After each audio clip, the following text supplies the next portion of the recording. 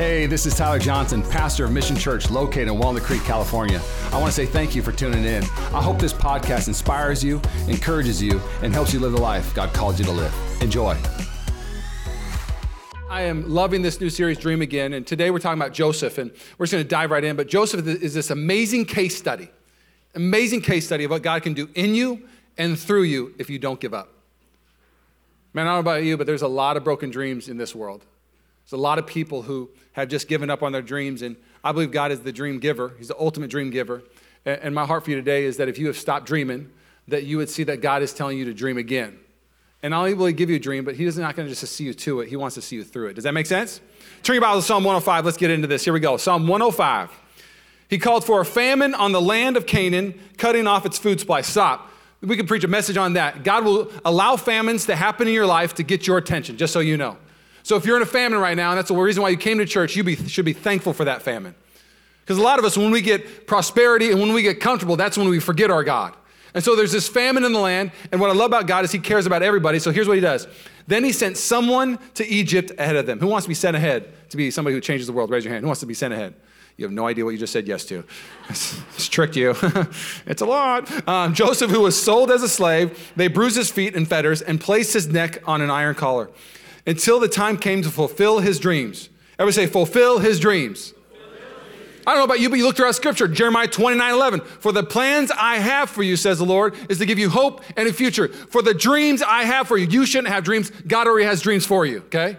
Proverbs, it says in Proverbs, very simple. Many are the plans in a man's own heart, but the Lord directs his steps. Many are the dreams in a man's own heart, a human's heart, but the Lord directs his steps.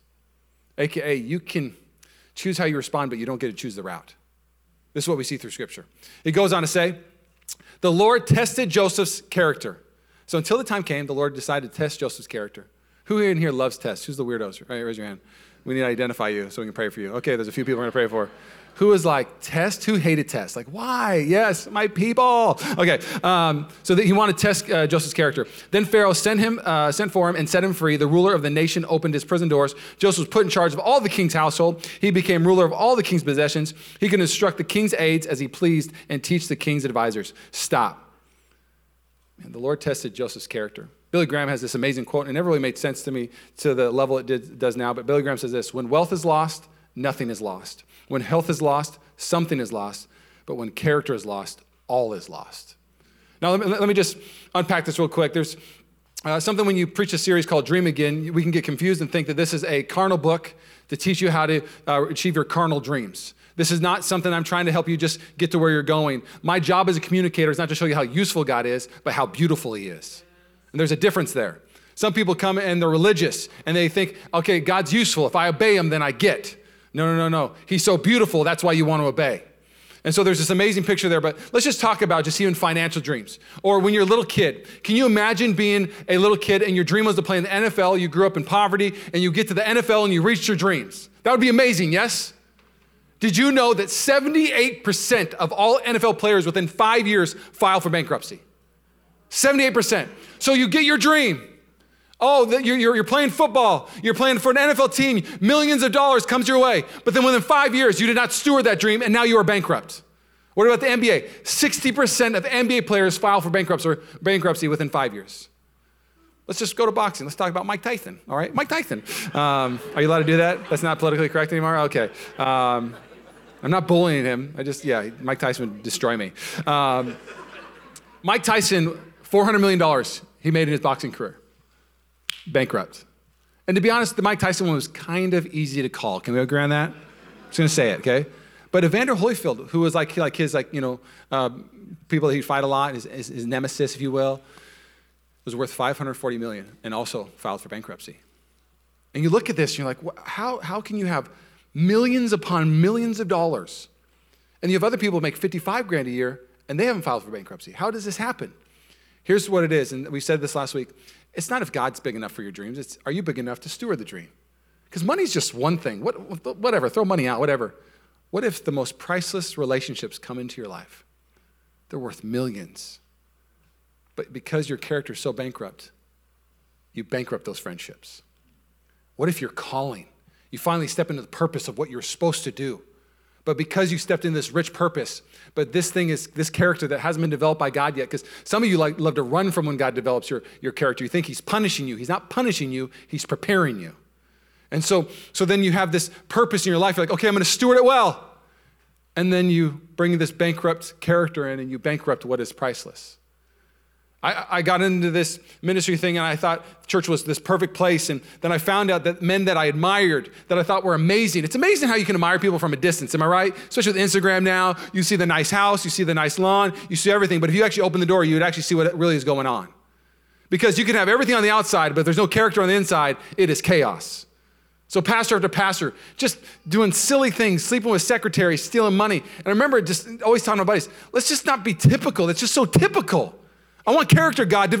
I would ask God, develop character in me that when the time comes for me to pass the test, I'll pass the test. Let's just talk hypothetical real quick. Let's say you are at the best church ever. They got 54 small groups even. Hypothetically talking. You may have heard of a church like this. You know, great worship, great messages. I don't know why you're laughing, but okay. And you go to one of those 54 small groups. You go to another one of those 54 small groups. You could be in the richest church, but if this isn't rich, you'll bankrupt it all. And I see people just chasing one thing after another. Oh, it must be, if I just had the right job, then I would feel rich. No. Well, if I just had the right friends, then I would be rich. No. If I just had the right calling, then I would be rich. No. If I just had the right spouse, then I would be rich. No. No, if you had the right spirit, the right character, you would make all things rich. And that richness does not come from you, it comes from God. This is what he's doing with Joseph, because he's about to entrust to Joseph one of the most priceless things on the planet. It's his people, Israel. And so my prayer today as we look at Joseph dream again is that we would look at him pass the test, that we would watch him, because there's a few observations, if I could just be honest real quick. We're about to pray, I promise. There's a few observations real quick. One of the observations is this, is we don't get to choose our route, but we get to decide how we will respond to that route. If I could just be honest, all of us in this room, you didn't choose your parents. You didn't choose the economical income when you were birthed into this world. You didn't choose the people that you'd be around as a kid. You didn't choose the wounds that would come to your life. But this is the route that you have. And God's amazing grace is that he allows those routes not to destroy us, but to develop us, that we would have great character, that we could steward something so priceless like the calling of building his church, of being a son and daughter. Does this sound good? Let's pray. Lord, I thank you. I thank you for what you're doing at Mission Church. I thank you for what you're doing in our lives. And Lord, as we look in your word, may we see your just grace and the gospel message, your love, your kindness. May we taste and see that God is good. Lord, we love you. May my words fall to the floor and may your words soar. And everybody said? Amen. So a couple of things as we look at this. So one of the things I wanted to show you with this whole thing with Joseph is we're going to look at two things. What is going on is one of my points. I'll have a lot of what's in this series. Last week I had 5 what's. So what is going on? And then my last just part, all my points is what test? What test? And I think a lot of people, because they don't read the word of God, they don't think that saying yes to Jesus comes with a test. You ever realize when you really start pressing in? I remember the first time I really started tithing. I gave money to God.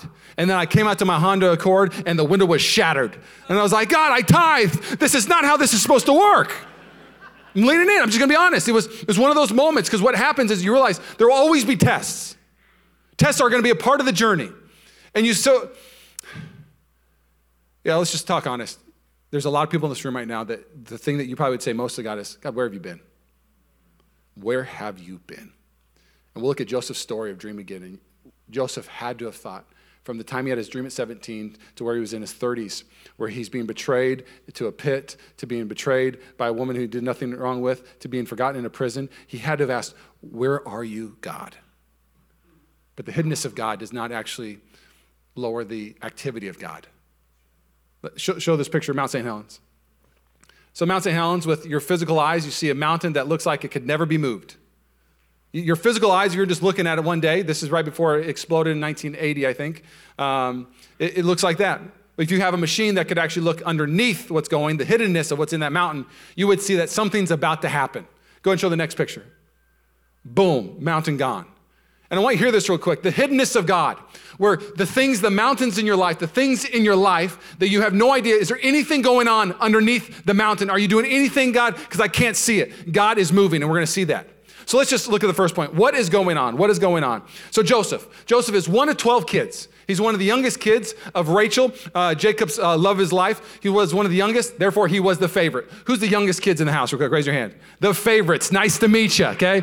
Who was the firstborn of the kid in the house? The experiments, nice to meet you, okay? Yeah, so we have the experiments and then the favorite. So Joseph is his favorite. Not only is he his favorite, Jacob has such big daddy wounds that if you know Jacob's story, his dad liked Esau better. And so Jacob left and he saw Rachel and he loved her so much and she became everything that he wanted. He worked for her and it was amazing. And then Rachel passes away, but Rachel's firstborn son, Joseph, who's one of his youngest, he now takes that love that he had for Rachel and he puts it on Joseph. And so he loves Joseph and all the brothers know it.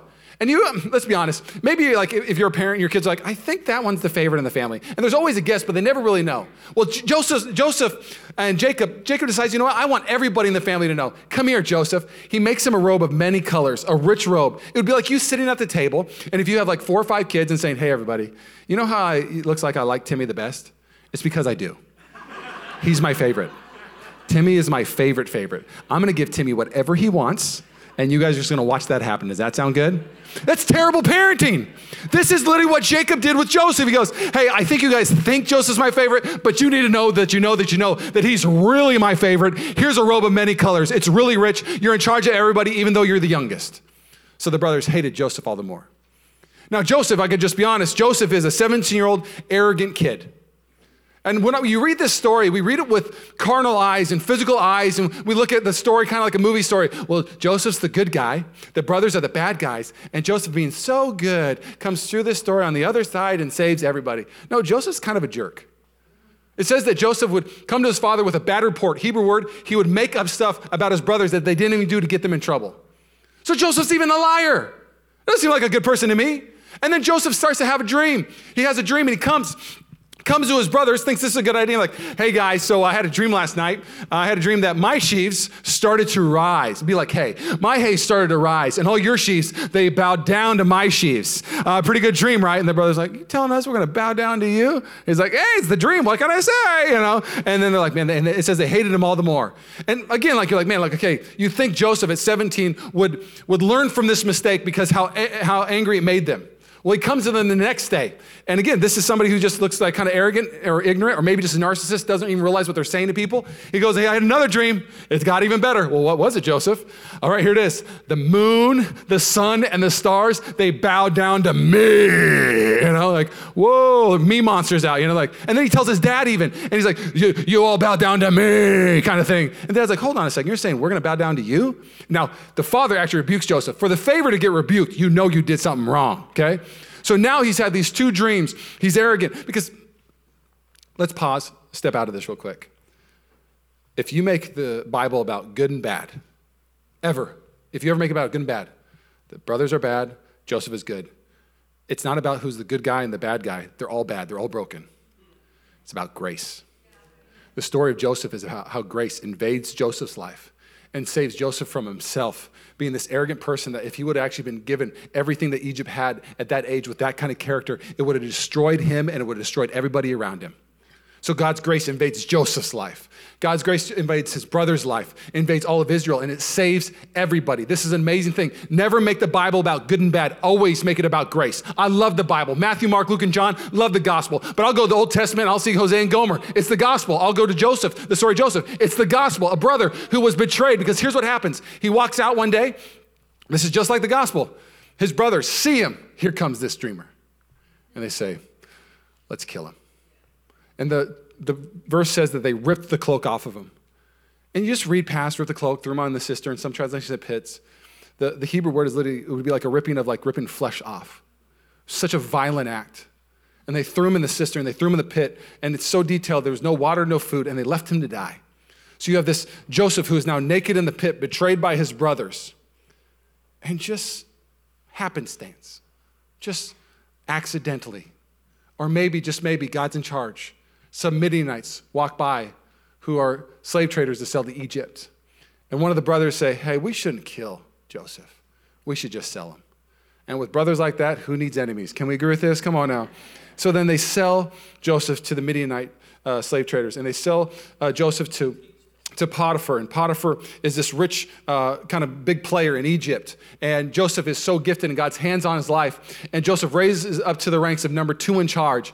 And now you just got to understand this. Joseph has been hurt, he's been wounded, he's probably learned a little bit from it, his character is getting developed, because you see in this moment that he's a man of character and a man of work ethic, and he is doing a great job. All Potiphar worries about is what he's about to eat. That's what the scripture says. One of my mentors say, I don't trust anybody who hasn't been through any pain. I don't trust anybody who's never been through a valley or a pit, because if they haven't been through one, they don't even know how to identify with anybody else. You need to know everybody in this room, we have been wounded, and we've probably been the one that has wounded also. And this is the reality of this moment. And so Joseph now is in the house, and let's be honest, he's a good-looking chap. He's walking around, Potiphar's wife. We don't even get her name, just Potiphar's wife. God wouldn't even give her a name. He's like, I'm not giving this original desperate housewife a name in the Bible. Just Potiphar's wife, okay? She's the OG desperate housewife, okay? So she sees Joseph, and I don't know how she was trying to entice him, but she tries to entice him, finds him when he's alone. And man, isn't it interesting that when the enemy wants to attack, it's when we're alone. We're literally the moment where he could maybe get something and destroy something. And so Joseph, we got to learn from Joseph. She goes, hey, Joseph, I've noticed you and I want you, and whatever. She might have done a little bend and snap and smile. I bet you that had been going on for months, by the way. You know what I'm saying? Maybe one of those little tricks where she would stare at him and then he would look and she'd look away. One of those? Yeah, we know this, okay? And so finally, he goes, he sees her and she tries to seduce him and she grabs his cloak, rips it off of him, and Joseph's naked again. I'm like, come on, man, get your clothes on, bro. Joseph keeps on getting naked all the time in this story. So now he's naked again. She calls on to Potiphar. Potiphar, I was just minding my business and Joseph was trying to force himself on me. Kill him, whatever, and then Potiphar's like, yo, Joe, come on, man, I gave you everything. I made you number 2 in charge. You trying to sleep with my girl? And just like, no, I didn't do it. He's like, whatever, man, you're going to prison. Stop. You don't get to choose the route, but you choose how you're going to respond. Let's look geographically what's going on right now. Canaan is where Joseph was living. And God saw this famine that would destroy and kill the Israelites, so he had to send somebody ahead of them. Sometimes you feel like you're being sent backwards, but really you're being sent ahead. So he gets sold into slavery. And these, just on accident, these Midianites, or maybe it's the activity of God, even though it looks hidden throughout the story, where is God? He's all over this story. His hand's all over Joseph's life. He ends up in Egypt, a little closer to where his dream's supposed to come to fruition. And let's be honest, when Joseph gets betrayed by his brothers in the first story, makes sense. Like, kind of a punk, man. You're kind of asking for it. And so in our culture, we kind of almost like, we're okay with that one. We're okay, like, we asked for it almost. But then the second one is just, it's upsetting to me because have you ever done everything right and still been betrayed? He did everything right, but still betrayal. This says in Luke 17, it is impossible for offense not to come. AKA, it's impossible for people not to wound you. But it does not say it is not impossible for us actually to overcome offense. It is possible. And so he gets betrayed by Potiphar and Potiphar's wife, and he did nothing wrong. So he gets thrown in prison. You're like, man, can I catch a break? What are you doing, God? I feel like you're doing nothing. I feel like you just keep on stomping on me. But geographically, if you knew where the prison was and you actually studied it, guess what? The prison was actually the bottom of the palace. Years later, Joseph is rooms away from his dream. Not miles, rooms. He's at the bottom of the palace. God is moving the chess pieces. And you can read this story and go, God, I feel like I'm at the pit right now. I feel like I'm lonely. Can I just tell you real quick? Loneliness, if you will embrace it, it will make you lethal. If you will be somebody who's in this pit of loneliness and you will allow God to do what he needs to do in your life, because to be honest, God's the only one that can really shape you and make you what you're supposed to be. This is the moment of Joseph's life. I wish I could have a camera and watch all of it, because he becomes a servant at this moment. If you're lonely, I'm going to give you a little just heads up. You got time on your hands. Start serving people.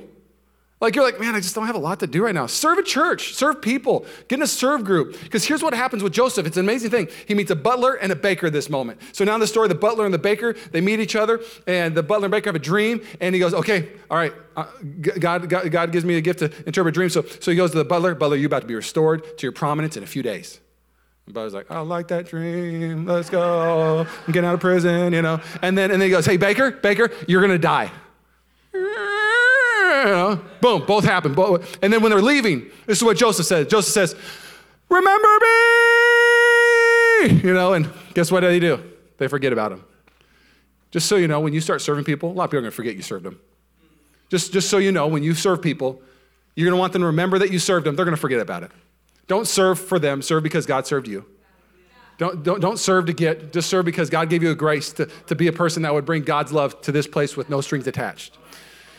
And so now he's in prison. And if I could just be honest too, his dream would have never came to fruition if he didn't actually help other dreams come true first. Some of you are waiting for your dream to come to fruition, but the problem is you haven't learned how to serve yet. You don't have the character yet. Not everybody has to be great to serve, but you got to serve to be great. Come on now. And so you have this moment where finally the Pharaoh has this dream and nobody can interpret it. Butler's 2 years later, and he goes, I remember there's this guy named Joseph in the pit. He's in the prison now. And he interpreted my dream. And so he tells Pharaoh, I know a guy. So Joseph comes up, they dress him up, make him walk like an Egyptian, talk like an Egyptian, okay, all that kind of stuff. And he comes up, and literally they literally shave him, get him ready. And the Pharaoh shares with them the story. Okay, so we got seven small cows, 7 big cows. He starts sharing the whole story, and Joseph goes, and I love what Joseph says in this moment. He goes, okay, what's going to happen is you're going to have 7 years of abundance and 7 years of famine. And within a moment, Pharaoh goes, boom, puts a ring on his finger and says, you are in charge of everything. He becomes the second most powerful person in all of the world. Like that. I don't know about you, but man, I wish I could just see it happen little by little in my life. Who wants to see it little by little? Am I right? Like but again, if you don't study this book, you wouldn't realize that if you keep whatever your pit is right now, whatever your prison is, or whatever isolated you feel like right now, if you would actually just do the things that God's called you to do in that moment, and you would make it about your character and not about the route, that you would make it about God knows best, watch what he does with your life. So we're going to look at just a couple points. So what test? So now we know what happened. That's where it ends. But let's look at what tests that we can learn from Joseph so we can be ready for when God gives us the dream that he's given us to steward. And if your dream is just to be famous and rich, you have not got a dream from God yet, okay? That's a dream from Disney Channel or Instagram, okay? If that's your dream, okay? But if your dream is to be everything God called you to be, if your dream is to use everything you got to glorify his kingdom, woo, you might be on track. But there's going to be a cost to it. He's going to want to develop that character. So the first thing, what test? The first test is this. The test of poverty, the test of power. They go hand in hand. The most insecure people are always the most prideful people portraying power. Let's just be real. So there's this moment where Joseph comes up, and I love how Joseph responds. Oh, it's so good. So good. Pharaoh has come to the room, and Pharaoh goes, I heard you can interpret dreams. And at this moment, you could, if Joseph at 17 would be like, yeah, that's what I do. I'm a bad man. I interpret dreams. What you got? What you got? Give it to me. Give it to me. I do this because I'm amazing. Look at my amazing robe I got. Go ahead, give me your dream. Something happened in that route that God took him on that made him respond in such a humble way at a moment where he could leverage how great he is. Have you ever been around somebody? You ever been around a self-promoter? Like, hey, so how are you? Yeah, so a couple years ago, I started investing in stock, and then I got this big job. And have you seen my boat yet? Your day's doing good then, is what you're saying to me? Like, they literally tell you their resume within like 2 minutes. You're like, what's your name? You know what I'm saying? Like, but they feel like that to betray something or what they have done. This is the opposite of what Joseph does. Joseph comes before Pharaoh, does not share his resume, how great he is. He shares how great God is. And he goes, but I've heard about when you hear about a dream, you can interpret it. And I love what Joseph says, it is beyond my power to do this. Joseph replied, but God can tell you what it means and set you at ease. Joseph had realized, I am broke without God. I am bankrupt without him. I don't do anything. Everything I get to do that's amazing, it's always because of him. It's always by his grace. I want you to catch this real quick. It's exhausting trying to cover up how poor you are. We broke in the house. Marriages are poor. Relationships are poor, health is poor, emotions are poor. I grew up super poor. I grew up on food stamps, and I try to hide how poor I was all the time. I remember being in junior high, and we'd go to a movie, and my friends would be waiting to be picked up, and so the movie would get out at 7 p.m., but I didn't want anybody to see how ghetto our car was because we're in a affluent area, and I was the poorest kid out of all my friends. And so I tell my parents, movie gets out at 8 p.m., so I could wait a whole hour just so that nobody would see how bad the car is. And so it would be this thing like, all right, wait another hour just so we can see how ghetto our car is. It's one of those ghetto station wagons that had wood on it, and that was cool in 1982, but not in 1999. '89, okay? And I mean, it was ghetto looking. And so I didn't want anybody to see me get in this ghetto car and let them actually see how poor I really was. I was never invited over to my house. No way. But then I was like, man, I don't want to wait an hour. That's so long. So then I would tell my mom, actually, we're going to go to the ice cream shop down the road, and you can pick me up from there. But really what I would do is I'd have my friends get picked up, and then I'd walk to the ice cream shop, so I had to walk a few blocks to get picked up so nobody see the car. And then I'll never forget being in junior high and getting the little lunch ticket that was bright red and a circle, and everybody else's was blue and a square. So they really wanted you to know who was having the free lunches, who were the poor kids. Thank you, Puyallup School District. Anyways, and so what I would do is when class would get out, because one day I remember being in line and somebody was like, hey, why does your ticket look different? And I was like, I don't know. You know, of course I knew what it is, but I didn't want to tell them what's going on. Oh, it's because we're super poor. Good talk? Okay, bye. And so I remember what I would do after third period before a lunch is I would sprint to the front of the line so nobody'd see me. I'd get my lunch real fast, give my ticket, and go sit down so nobody knew that I had a reduced lunch. And then probably the thing that bothered me the most was, it's kind of getting kind of downer right now, right? I'm taking a, you're welcome. Who brought the downer? His name's Tyler. I'm in 8th grade, and the girl I have a crush on at the time asked me, why do you always wear the same shirt? And she probably didn't know that I only had 2 shirts. And so I remember my aunt, who was the one who made a decent amount of money, got me a Chicago Bulls starter jacket for Christmas. And I thought to myself, you can't wear the same shirt every day, but you can wear the same jacket. Nobody talks about jackets because jackets are different. And so hot or cold, I was wearing this big bomber jacket, Chicago Bulls, so nobody knew I had no clothes. It was exhausting. It was exhausting. And I remember my dad getting a better job our sophomore year, and I finally started working at McDonald's. Yeah, that's what's up. And I got my car, and I could wear better clothes. And I just remember finally, I don't have to hide it anymore. But the problem is and they show this in studies. They ask millennials, why are you flooding out of church? And their answer is, because it doesn't deal with actually what's going on in my life.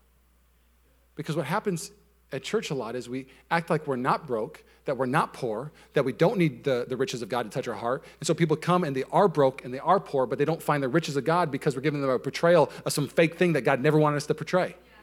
But if we had Josephs in the house that said, I can't do anything. Oh, you should have seen my marriage before God. Oh, you should have seen it. It was bad news.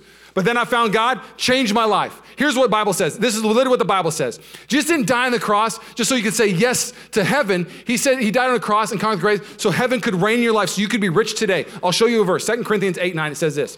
You know the generous grace of our Lord Jesus Christ, though he was rich, yet for your sakes he became poor so that by his poverty he could make you rich. Stop. Here's the problem today. None of us are actually bringing our poverty to God. I remember reading Matthew 5:3 when I first got saved. Blessed are the poor. I was like, I need to talk to the author of this book because this is bull. All right, I am poor. We ain't blessed. Let me tell you, okay? Blessed are the poor, top ramen. What does this even mean? Blessed are the poor, for the kingdom of heaven will be theirs. The one that actually understand how poor they are, then they finally actually get to have the riches of heaven poured out on it. Stop trying to cover up your poverty and just bring your poverty to God. How cool would it be actually if we had small groups and people actually shared their poverty? And other people are like, oh, so I'm not the only poor one? Because I come to small group and I want it to be great, but there's 10 people in there and we all come with this mask and we act like we're all rich. But really, we're all broken. And then when you actually bring your poverty, it says God pours out his, here it is. When we bring our weakness, that's where his strength starts to rest. And breathe a little bit. Let's be the rich church.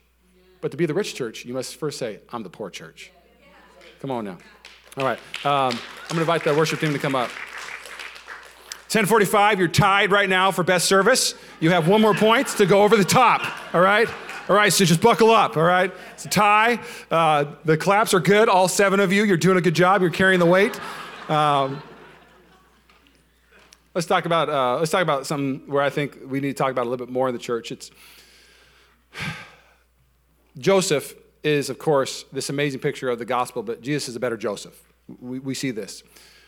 Joseph is betrayed by his brothers. Jesus is betrayed by his brothers. Joseph is sold for money. Jesus is sold for money. Joseph is robe ripped off him naked. Jesus is whipped and taken naked.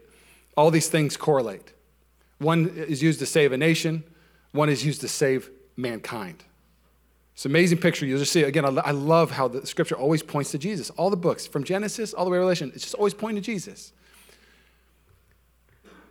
And we get this amazing picture between because God sent his son and we get to watch the route of Jesus Christ, and we get to watch how he responds. And between the manger and the resurrection, there's this one moment that we get to see Jesus pour out his pain. He shows us this gift. You will not see language like this from Jesus except this moment in the Gospels.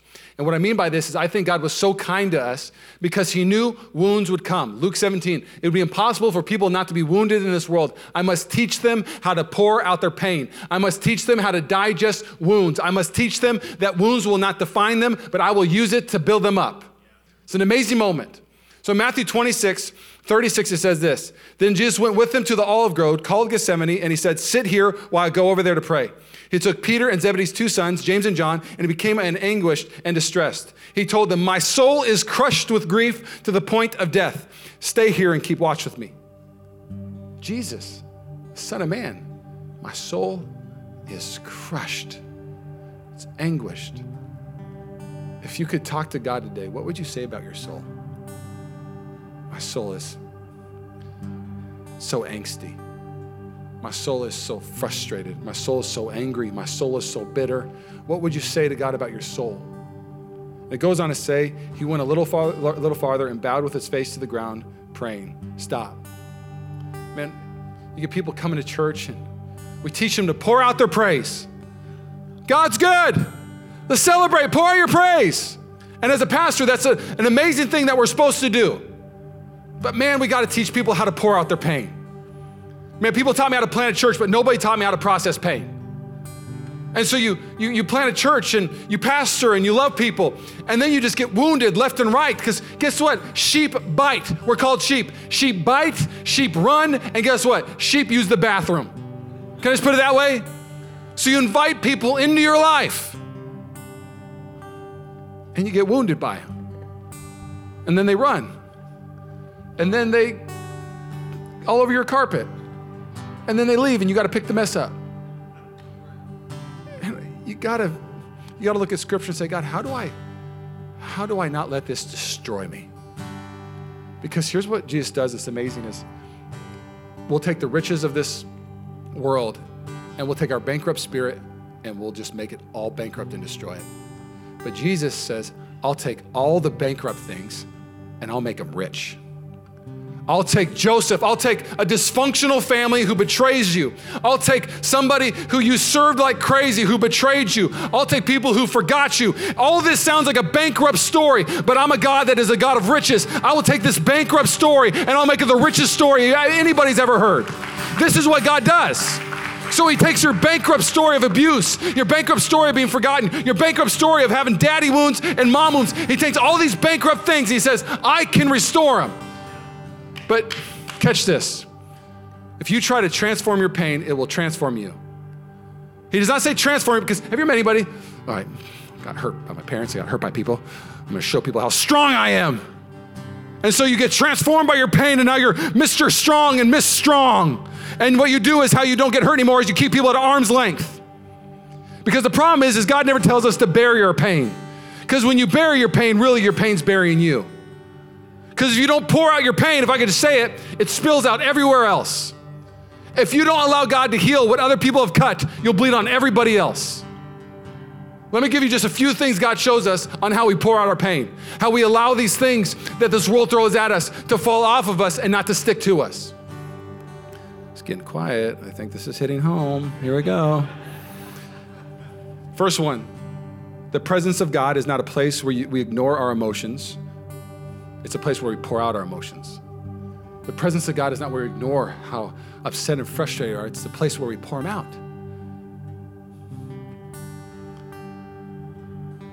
Another one is just simply this. You got to pray out your pain.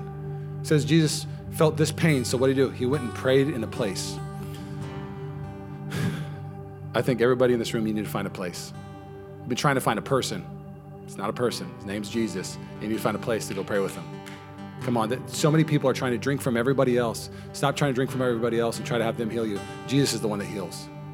People can't heal. Time doesn't heal. Jesus heals. My place is in my living room and by my couch, and I've never cried more and prayed more in this little square in the living room.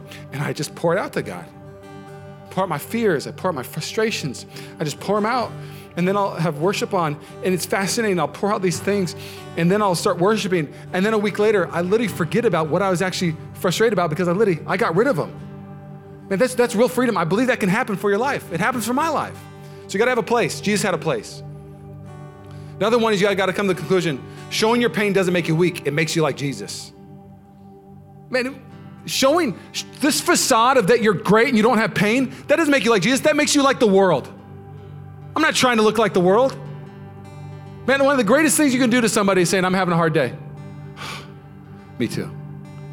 One of the greatest things you can tell somebody, I'm having a lot of victory. Last week was terrible. Gave it all to God, been praying, tasting victory. It's one of the best things you can give hope to somebody who's in a pit. Say, I was there, come follow me, I'll show you where I got. Another one simply this is,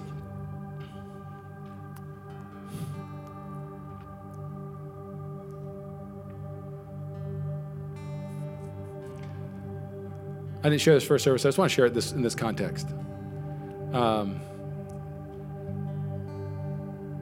If you were hurt by a human, a man, a dad, it's fascinating what the enemy will do to use that. They say the way you picture your earthly father is how you picture your heavenly father. And so God is always trying to invade our life with grace to show us how good he is. And there's this moment with Joseph. I just want you to catch this real quick.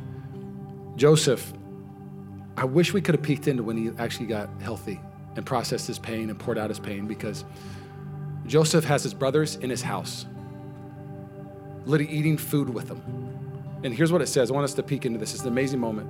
Joseph could stand it no longer. There were many people in the room, and he said to his attendants, out all of you. So he was alone with his brothers. When he told them who he was, he broke down and wept. He wept so loudly that the Egyptians could hear him, and word of it quickly carried to Pharaoh's palace. You ever met somebody who's really good at crying? I think Joseph, I love even how they brag, yo, this guy was so good at crying. He was such a great crier that the whole palace and the Pharaoh heard his crying. Some of you need to get really good at crying. I think he was so good at crying, it's almost like developing your singing lungs, you know what I'm saying? So he's like, the reason why I'm so good at crying is because I've been crying for the last 17 years. I've been pouring it out. It's the last moment. I feel like God's been healing me because I've been crying in front of God. I've been crying, and here's what's so good about it. He goes, I am Joseph, he said to his brothers. Is my father still alive? But his brothers were speechless. They were stunned to realize that Joseph was standing there in front of them. Stop. I pray people are astonished that you're still standing. When they start to hear your story in small groups, and they start to hear what happened in your life, and you share your weaknesses, and you share your poverty, and they go, how are you not only standing, but they're speechless because you're not only standing, but you're flourishing. The brother, how has this happened to you, Joseph? How did you become this? It's grace. It's a spirit. And I love what Joseph says. It's an amazing moment. They're standing there in front of him. He says 3 words that just, as I was preparing, made me weep a little bit. I'll just be honest, I've been crying a lot lately, but crying's good. He says, please come closer. So he said them, so they came closer. And he said again, I am Joseph, your brother. Stop. When you don't process your pain, when you don't process your wounds, the last thing you say to people is come closer. You keep them at an arm's length. But you start processing your pain, you start processing your wounds, you'll say to your spouse again, come closer again. You'll say to your friendships, come closer again. You'll say to your God, God, please come closer. And of course he's coming closer. And Jesus is the great Joseph, because Jesus is betrayed, killed on a cross, resurrected, and the thing that he says throughout the gospel over and over again, because he's so healthy, he says to us, come closer. My prayer this week is that you would pull people in, that you would not push them out, that you would pull new people in. Man, people need to be pulled in. This world is so good at pushing people out. This church is gonna be great at pulling people in. Do you hear me, church? Yes, amen? Will you bow your heads with me? Thanks again for listening to the Mission Church podcast. If you enjoyed it, make sure you subscribe so you can keep up on our weekly sermons. If you're in the Bay Area, we invite you to come join us on Sundays. You can find all the details on our website at missionchurchca.com. Again, thanks so much for listening, and we hope to see you soon.